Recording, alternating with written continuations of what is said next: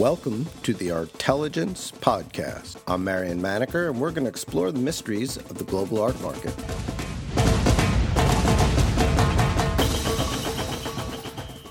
Erling Kagge is a prominent Norwegian explorer and book publisher. He's also an important art collector. He recently published a book, A Poor Collector's Guide to Buying Great Art. I spoke to him at Art Basel in Miami Beach last December.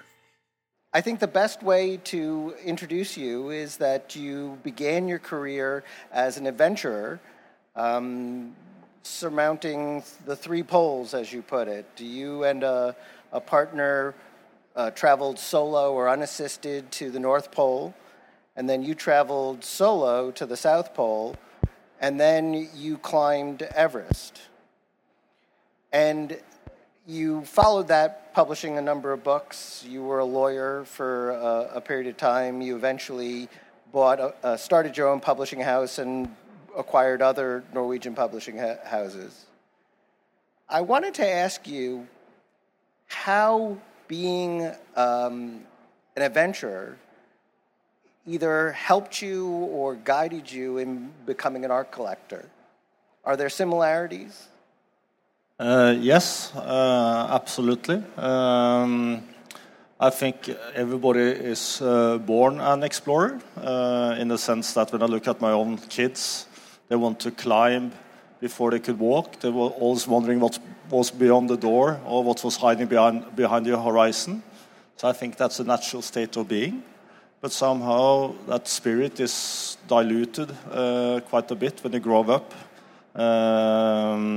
But I have kept it, and I believe in making life more difficult than necessary, especially if you're born in Norway and like I am. Life could be very easygoing, and that's also one reason to collect contemporary art, because it is very difficult to understand what you're doing.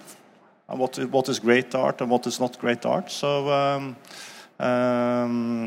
it's definitely a matter of exploration to venture into the world of contemporary art. And what was the first inspiration or impetus for you to buy art? Was it something you saw that you suddenly realized you had to have, or did you start with the idea that you wanted to become an art collector and then educated yourself? No, I never decided on becoming an art collector. One day I was. But I bought my first piece 32 years ago, late at night, at a party at the artist's house. And he was short on red wine. I had some red wine, so I bought a Lito from him for 2 bottles. The Lito was obviously about jealousy, Edvard Munch inspired. And my girlfriend had just left me, so I kind of identified with the piece. I still have it, I still like it, but of course today my taste has developed since. And then I didn't have so much money for many years, but then, as I said, I went into publishing to create a business and to be able to buy a house for my family. And after I bought a house, I had more money, and I started buying art. And I spent all my money on buying art the last 15 years.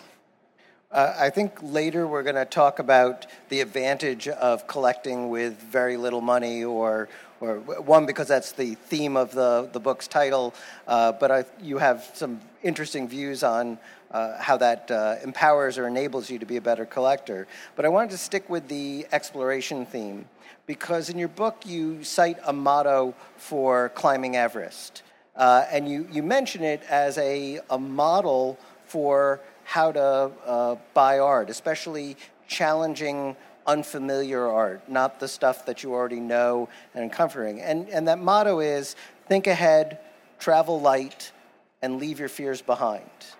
Can you talk about how that works in something like either an art fair or going to galleries, talking to collectors? Yeah, I think it makes sense because quite often it's, at least for me, it's hard to understand really why I like a piece. I go into an art show, and I don't even necessarily like what I see. I'm just kind of curious about it. And since I, like most of the art collectors, have to work hard to have money to buy art, I don't have as much time as professional people. So then somehow, I think as an art collector, you need to be ahead of your own taste, because you can't wait until all time at least. Sometimes I like something right away, but all the times you have to accept it's going to spend days or weeks or years before you start to understand great art. And then you have to kind of, as I said, just be ahead of your own taste. And quite often I'm asked, do you buy things you don't like? And of course I do. I mean, it's not about liking or not liking. It's something that catches my interest, and that's why I think this thing about thinking ahead, traveling light, and leave your fears behind is obviously a good rule of thumb as an explorer, but also as an art collector.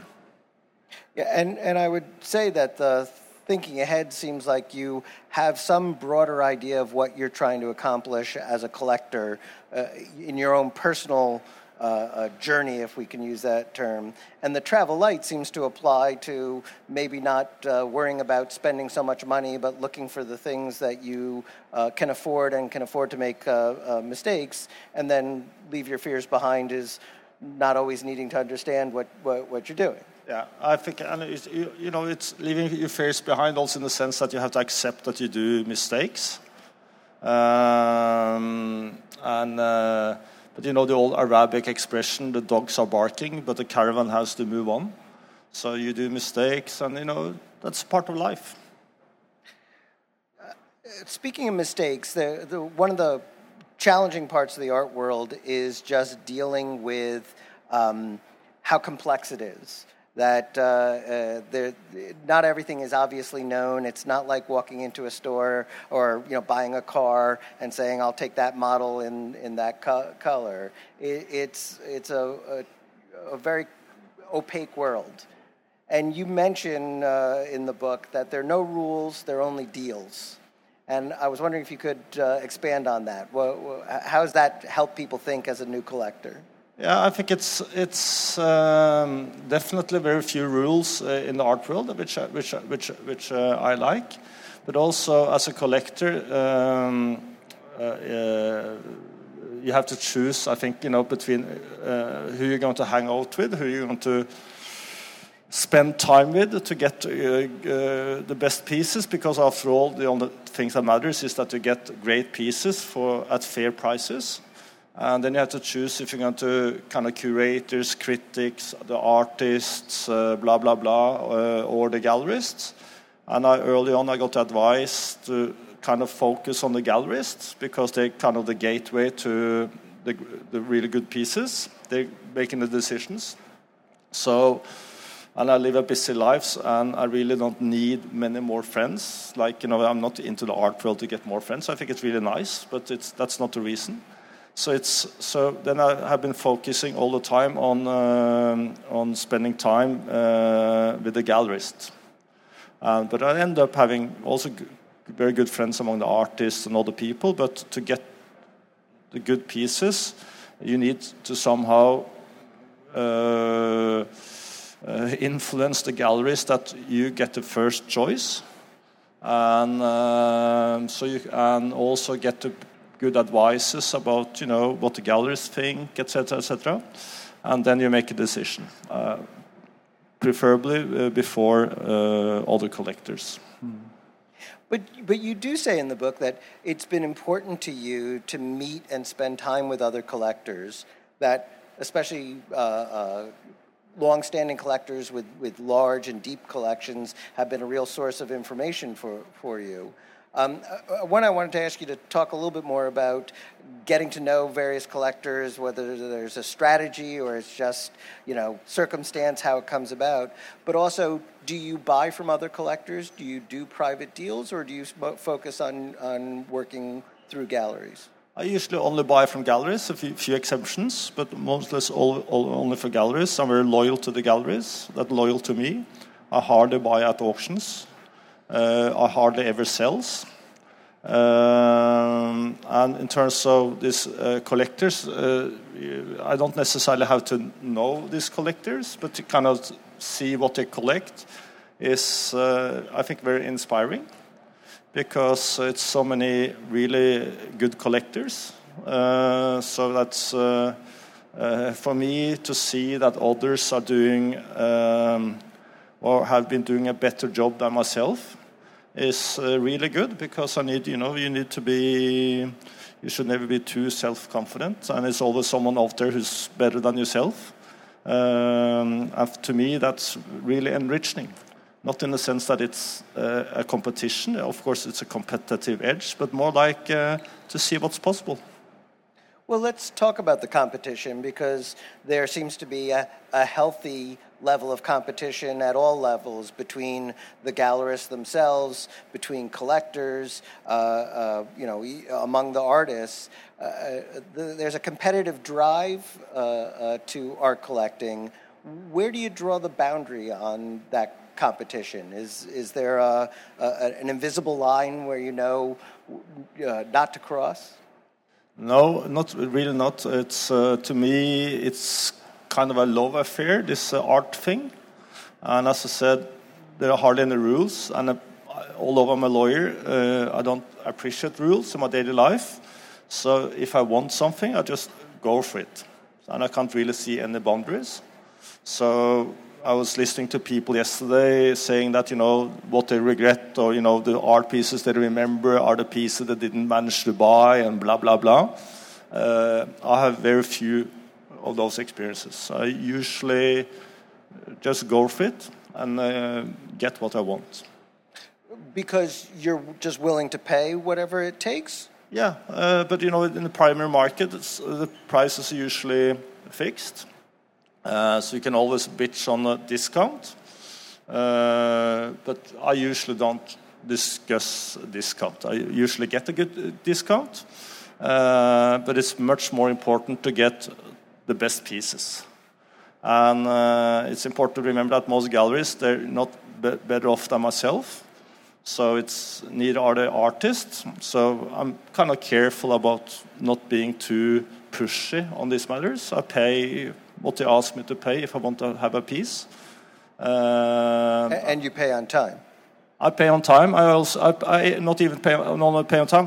Quite often I pay more or less the same day as I get the invoice, which takes people by surprise. But of course, if I'm short on cash, I have to wait. But for galleries to get the money right away, that makes an impression. So, in the book, you tell the story that you bought a Richard Prince nurse painting, and it eventually became so valuable you sold it, and you were happy to have sold it because it provided you with more money to buy more art. And in another place in the book, you talk about, everyone likes to make a profit, though that's not the goal of art collecting, and the profits come in other ways. Do you mean because you can use the money again, or because there's a different sort of profit from knowing that you bought something and then you were able to sell it for so much more money? That nurse painting was a very special case for me because it went up exactly 100 times in value. So I bought for 50,000, sold for 5 million. And so that made a kind of total change from my own kind of economic perspective. I spent all the money on, I took my kids on safari, and I spent the rest of the money on art. So it's, so I said, I don't like to sell, but in that circumstance, I like the piece, but I like the money much more. I never missed that work. I've just really relieved I got rid of it at the right time. It gave me lots of freedom. So you've never had any regrets about that? It wasn't. It was a necessary thing to do to be able to buy more art. It was time. Someone wanted to pay so much more for it. And also, you were happy to. But for me, I have better pieces by Richard Prince, which I also bought at very fair prices. So. That nurse was, I think it's a fantastic piece, but I liked the other pieces I had by Richard Prince more. You talk in the book about buying quality and how important it is to focus on buying quality works. But you don't really define quality, and maybe that's because it's different for every collector. But I did want to ask you, how would you guide someone else into determining what quality works are for them? I think it's, the most common advice in the art world is to see as much as possible, to read and to listen to people. And I think that's a very good advice, obviously. But I read Eli Broad, an interview with him, of course one of the most accomplished collectors in the world. And he said that you need to spend time, don't rush, don't buy, blah, blah, blah. But I think it's smarter to do as Eli Broad does, rather than follow his advice, and to start to buy. Because if you're going to get a feeling of quality, what you appreciate, etc., as a collector, you have to actually start buying. And so my advice for people is to, buy 3 pieces. So it's so many wannabe collectors that end up not buying art at all, because they're thinking too much. So I think, to read, listen, talk, see art, and then start buying. And you buy those 3 pieces, you take them to your home or your office or wherever, you live with the art, you see what you appreciate, what you grow with, what you don't grow with, and then go from there. Is it important to you to have other people's opinions on the works that you buy? Yeah, but I think it's always important to gain respect, etc. But the thing is, when a gallerist comes to my home, they walk around the house. It's not that big, and they stop in front of a piece they have sold you and say, "This is a really great work," and then they hardly see the other pieces. So it's yeah, but it's. I don't think that much about it, but it's but I think it's really nice when people. I had a show in Oslo throughout the summer with art from my collection at the Astrup Fearnley Museum, and that 50,000 people buy tickets to see the art I have been collected. I think it's a fantastic privilege. And it gives meaning, although I'm not collecting because I would like to help other people or blah, blah, blah. I think it's a fantastic consequence that others can appreciate it. So I wanted to go back to this issue of collecting without a lot of money, or recognizing that having unlimited money can be a detriment to being a good or even a great collector. And in somewhat you faced this situation when you suddenly had $4,900,000 to spend on art, where you clearly didn't have that budget beforehand. What's different when you're approaching it without a lot of money, and what did you do when you had much more money to help, mitigate the effect of having sort of an unlimited checkbook? I think in general life, it's unhealthy to have unlimited amount of money to spend. Just to look around you, people in that situation, they always look very unhappy.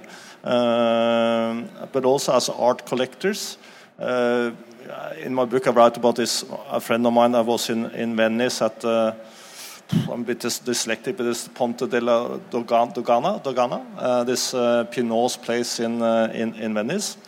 And he had this Jeff Koons, etc., exhibited really beautifully.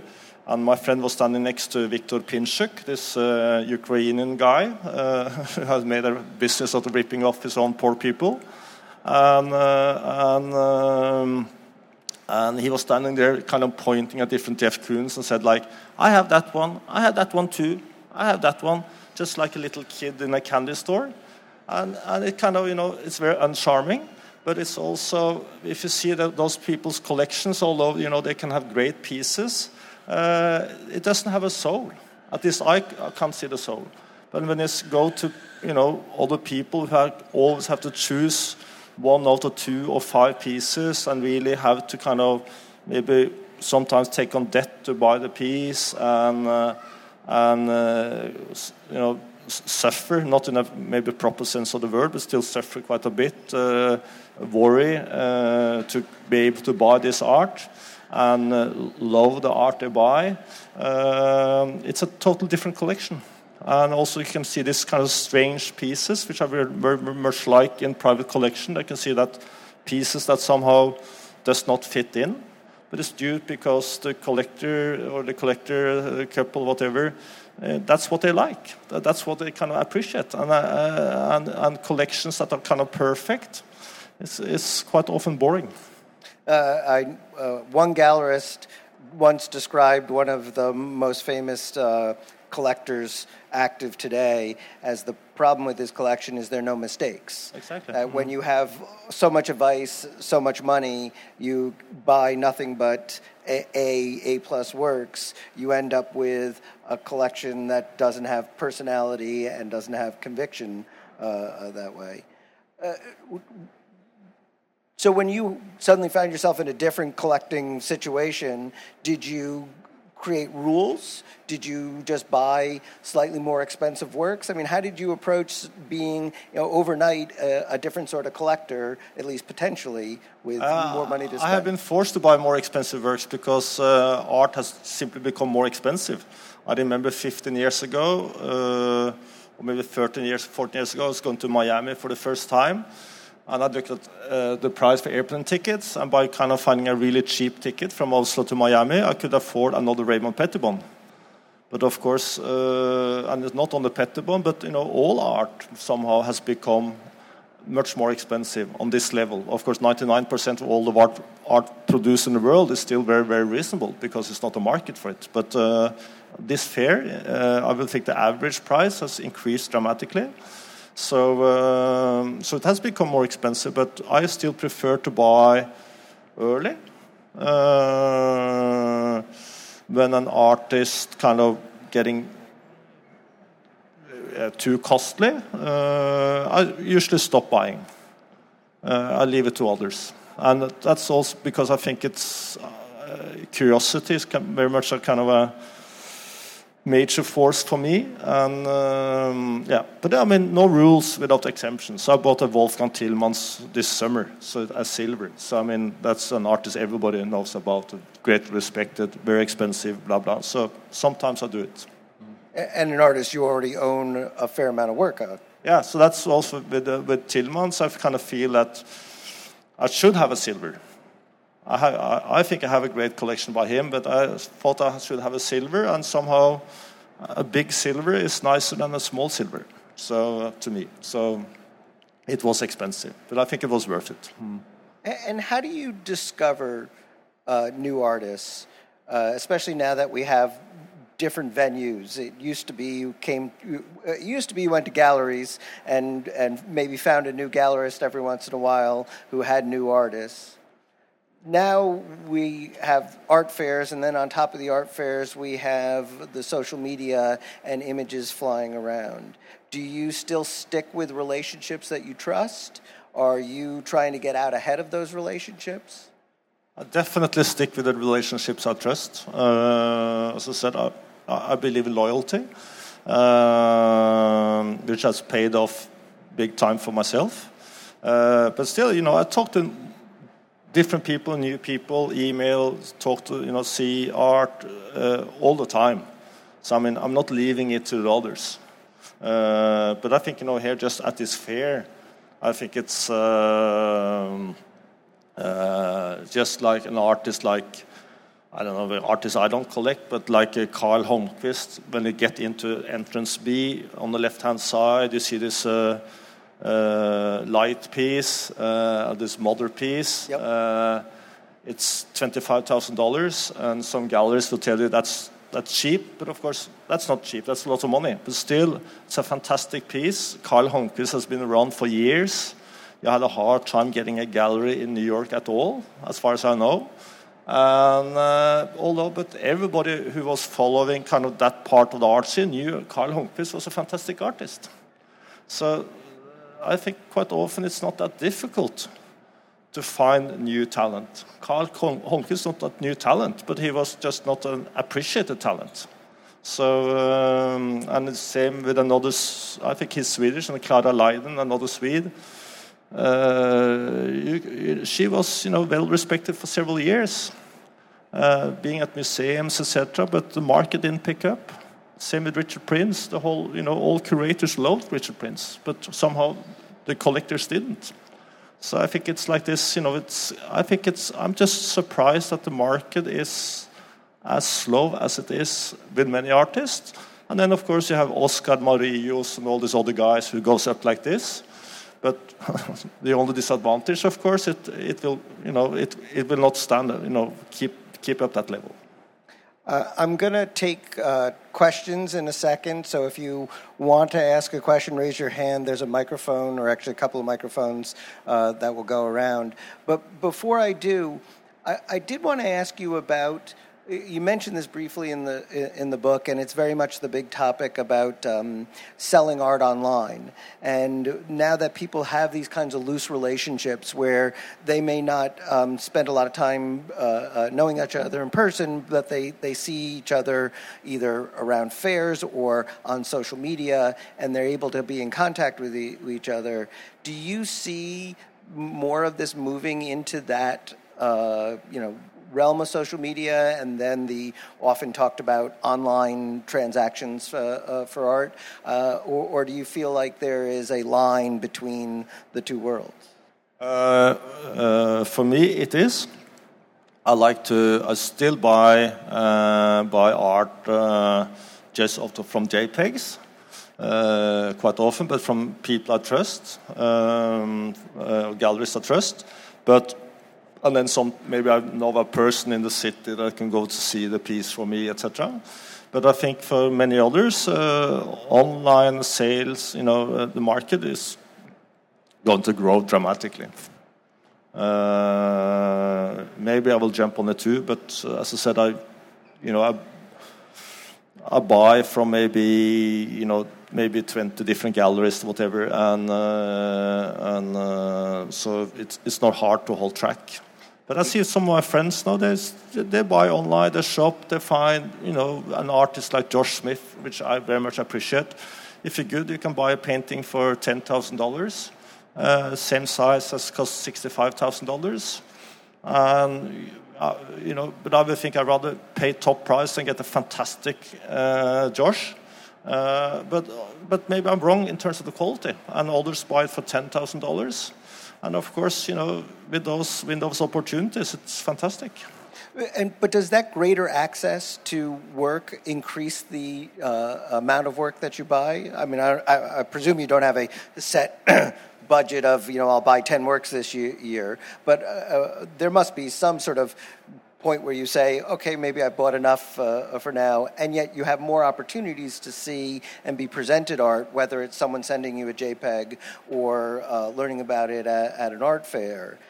Is that increasing the amount, or is it just require you to be more selective because you see so much more? I try to be selective, but it's, I think to be an art collector, it's kind of an absurd undertaking. I can't explain to my mother in a rational way why I spend so much money on a warehouse. So it's kind of it's a bit craziness, and that's also, I think, in this book, I think, if you're not obsessed, you'll never become a kind of an art collector. You can buy art, but to be an art collector, you need to be totally obsessed. I think you just have to go for it. It's a love story. Well, with that obsession and love, do we have some questions? After all of that, no questions? How many artworks do you actually... How many artworks do you actually possess? I'm not sure, and also it's a matter about defining what, if editions, etc., big editions, but maybe like, it's 700-ish. So most of your art is now in storage then? Yeah, most are in storage then. But I kind of circulate in my home quite frequently. Almost all the art I have been through my house. And like New Year's Eve a few years ago, I was alone. I was supposed to be up in the mountains. I hurricanes, I had to get back to the city. So I took all the art, and my kids were away, and I took all the art from my basement, under my bed, in my lockers, just filled up my sitting room with art, and was sitting there for 3 days, enjoying the art, being kind of slightly intoxicated every evening. And when my family returned on the airport, I just, packed it all away again. So. And doing that whole survey, there was not one thing you said, maybe I should sell that, I don't need that anymore? I don't like to, I don't like to sell. I like to have. It's kind of my thing, and I think it's kind of American attitude. It's more maybe like trading, that kind of. But we Norwegians, we've never been great traders. At least I have never been a great trader. But I like to make good deals. I have a commercial mind, but like get as much quality per dollar. Yeah, there's. A recent billionaire whose collection was sold, who clearly liked his money more than he liked the art. He liked art, but he always liked to get a good deal on it. And there are many other billionaires who seem to clearly like the art more than their money because they're happy to pay, whatever it takes to have these very large collections. But when you get to a collection of 700 works, and I presume that the rate you're buying and the age you are, you're pretty soon going to get to an institutional size. Do you sort of think through where this all goes, or you'll deal with that when it happens? I don't think too much about it. As an entrepreneur, I think most entrepreneurs think they will live for a very long time. But obviously, it's too much for my kids. So it's either when you look at auction catalogs, you see what happens when you die. Your kid sells it all right away at pathetic prices because they don't even know how to sell and don't get good advice. So that's that's very bad. So that's one alternative, and another alternative, of course, is to give it more or less all away. But maybe it's a third way. I don't know. I hope so. Well, the third way that's become very popular now is to open your own private museum. I mean, there are several here in Miami. There are increasing numbers all around the world, certainly in Asia and all. Is that something you see wanting to do with your collection? I don't think so. It's not me. I'd rather give it away to another museum. I think it's cool, like in Miami, when they do it. But it's not so much me. And I don't have the money either to, I'd rather spend the money on art. So it's, then I have to marry rich, which is not very likely. And your kids, are they involved in the art? Do they see it as just part of the background noise of family life, or is it something that they're engaged in? Today, they very much love the art. As you can see in the book too, they live with the art. But I remember when they were small and they were kind of fed up with this art all over the house. I told my oldest daughter, if you sell this painting, you can buy this store up in the 5 minutes walk away that sell all these sweets. And then she kind of understood the value of the piece, and she got some more respect. But she didn't ask you to sell. No, she probably wished, but she got some sweets anyway.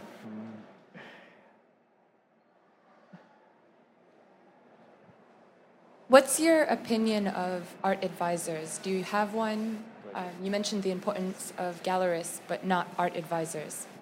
I think, art advisors are like anything else. Some are really good, some are not.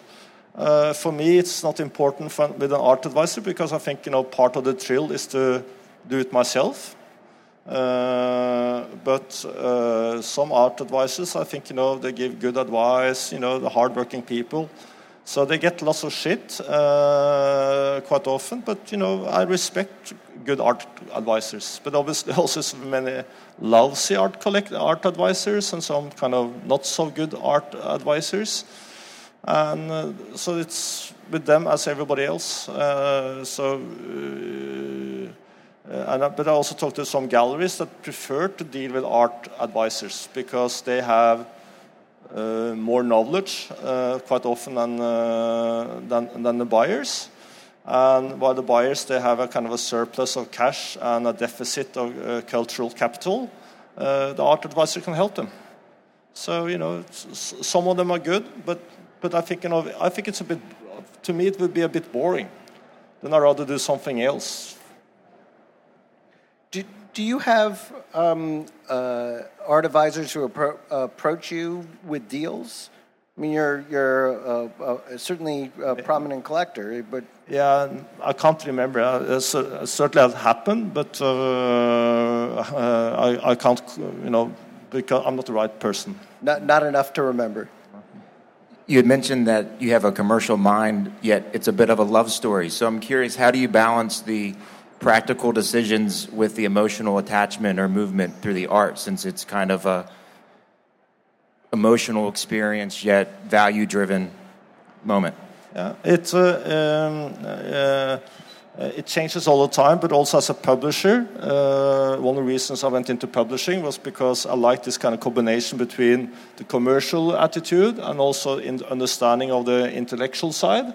And if you look at publishers who are only thinking commercially, you know, eventually they go bust. And also publishers who also only think about the intellectual side, they also go bust. So somehow you need to have the combination. And sometimes I just buy something with my heart. And other times it's less heart and more kind of, you know, think about the deal. So I wish I could kind of give you a proper answer, but this is kind of changing all the time. But I think I kind of respect both sides, because sometimes you meet people who kind of have a dislike of the commercial part, but I also respect the commercial part. But also, with not having, of course, I'm rich by most standards, but compared to many other art collectors, I'm not. So I have to think about money and the commercial side too. But don't think too much about how it's going to appreciate in value, etc. It's then I would just buy paintings, but I would think that was a bit boring. So, sort of semi on that theme, you tell a story in the book about wanting to buy a Franz West series of 7 sculptures, six sculptures, that replace the hood ornament of a Rolls-Royce. And then when you bought the work, you discovered that the Rolls-Royce was part of the work as its plinth, and you had to buy that as well. That's obviously a commercial. It's a more expensive thing to buy a Rolls-Royce along with these works, though maybe the Rolls-Royce was much cheaper than the series of works. But you also now have a Rolls-Royce. What did you do with it? Is it still part of the work? No, I'm not into cars. I grew up without car. My parents didn't have a driving license, so we didn't have a TV. So, but I just saw this invitation card with Franz West in the Bärbel Gräslin in Frankfurt. He was standing next to this Rolls-Royce where the ornament was taken away. I had this Passstück, this very kind of phallus symbol, instead of this Emily in the front. And I thought, you know, I just have to buy that piece. So I got hold of Gräslin, I was back and forth, and I think she wanted to sell it to a museum or something, but they were slow.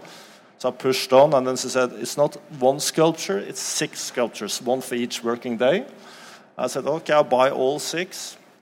And then I knew the prices of Franz West was going to go up because so many things were happening. So I felt I was in a kind of a rush.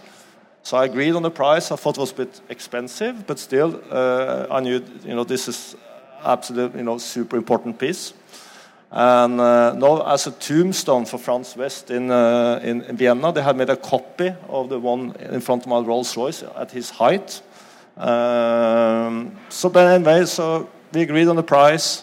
I got the invoice, and of course, this sculptures, the car was a part of the art piece. But I thought I had to buy another Rolls-Royce. But when I got the invoice, it said 6 sculptures so and so, and 1 Rolls-Royce Silver Shadow 1970. So kind of sometimes you feel cheated by an art dealer, but this time I felt very fortunate.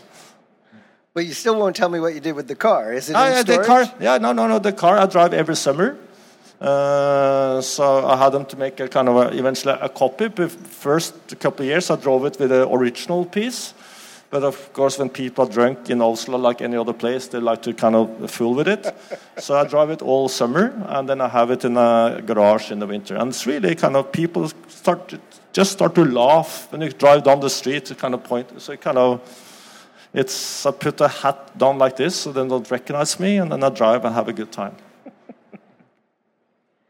2 questions, and I imagine in the beginning of the conversation, you maybe commented on how your interest in collecting was first sparked and what drove you to become the collector you are today.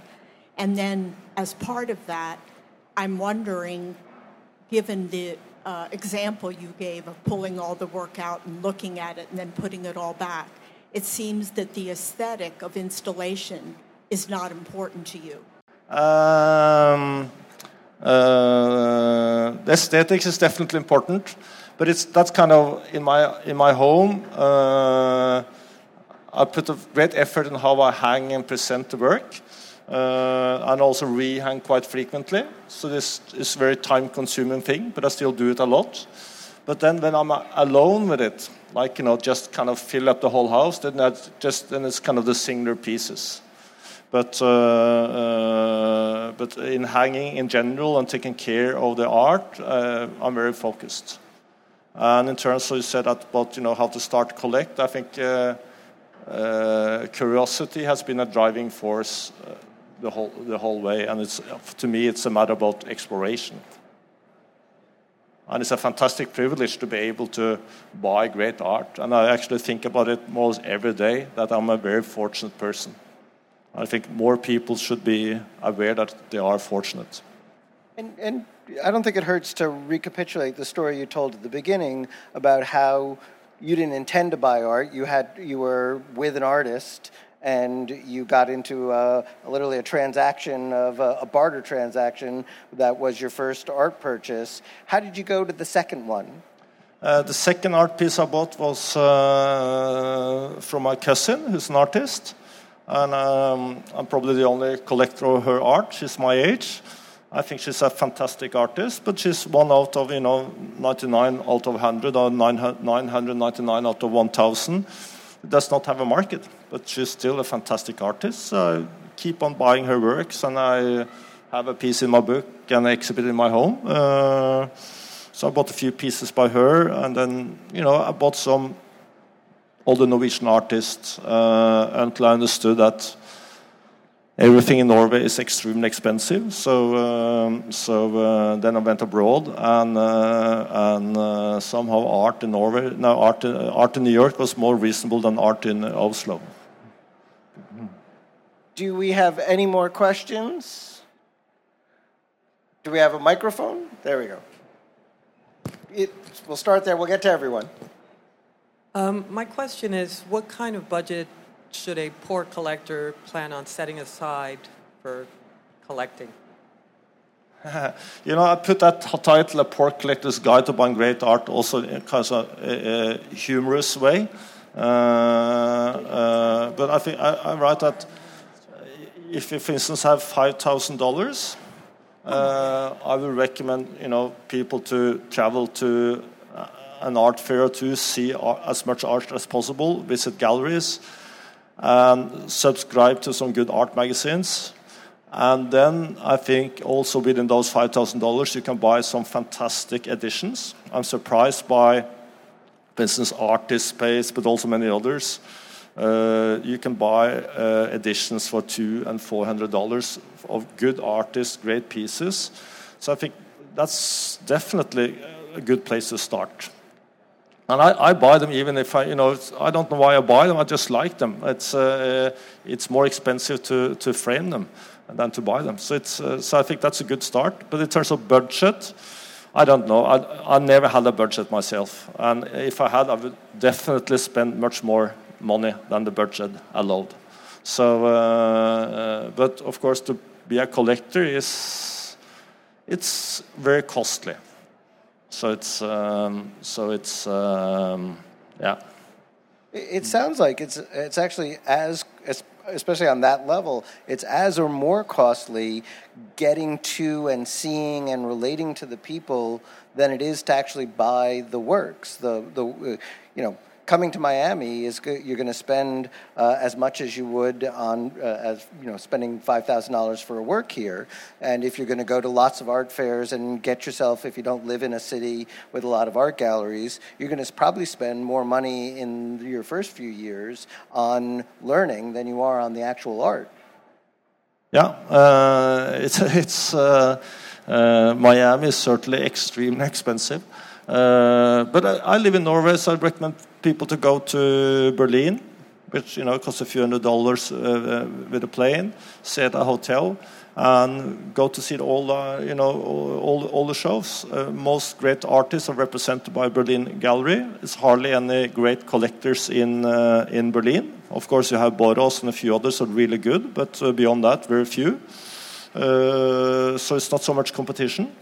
So for me, I also buy in New York and London, but of course then it's so many other fatter cats than myself.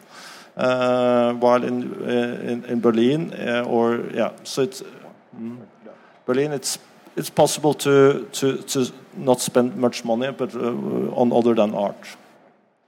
I'm meant to wrap it up, so this will be the last question. Is it important to you to support the local scene at all? No. I should probably say yes, but I'm only here for a few days. So if I was able to choose, I would, but I really haven't thought about it. Sorry. I wish I was more.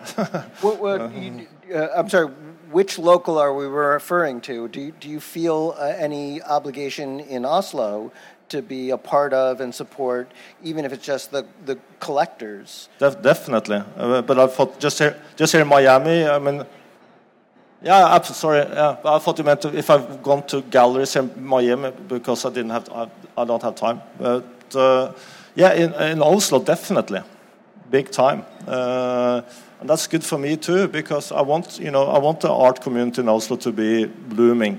And then you have to be responsible for supporting it. So that's a big part of it, and it pays off in many different ways.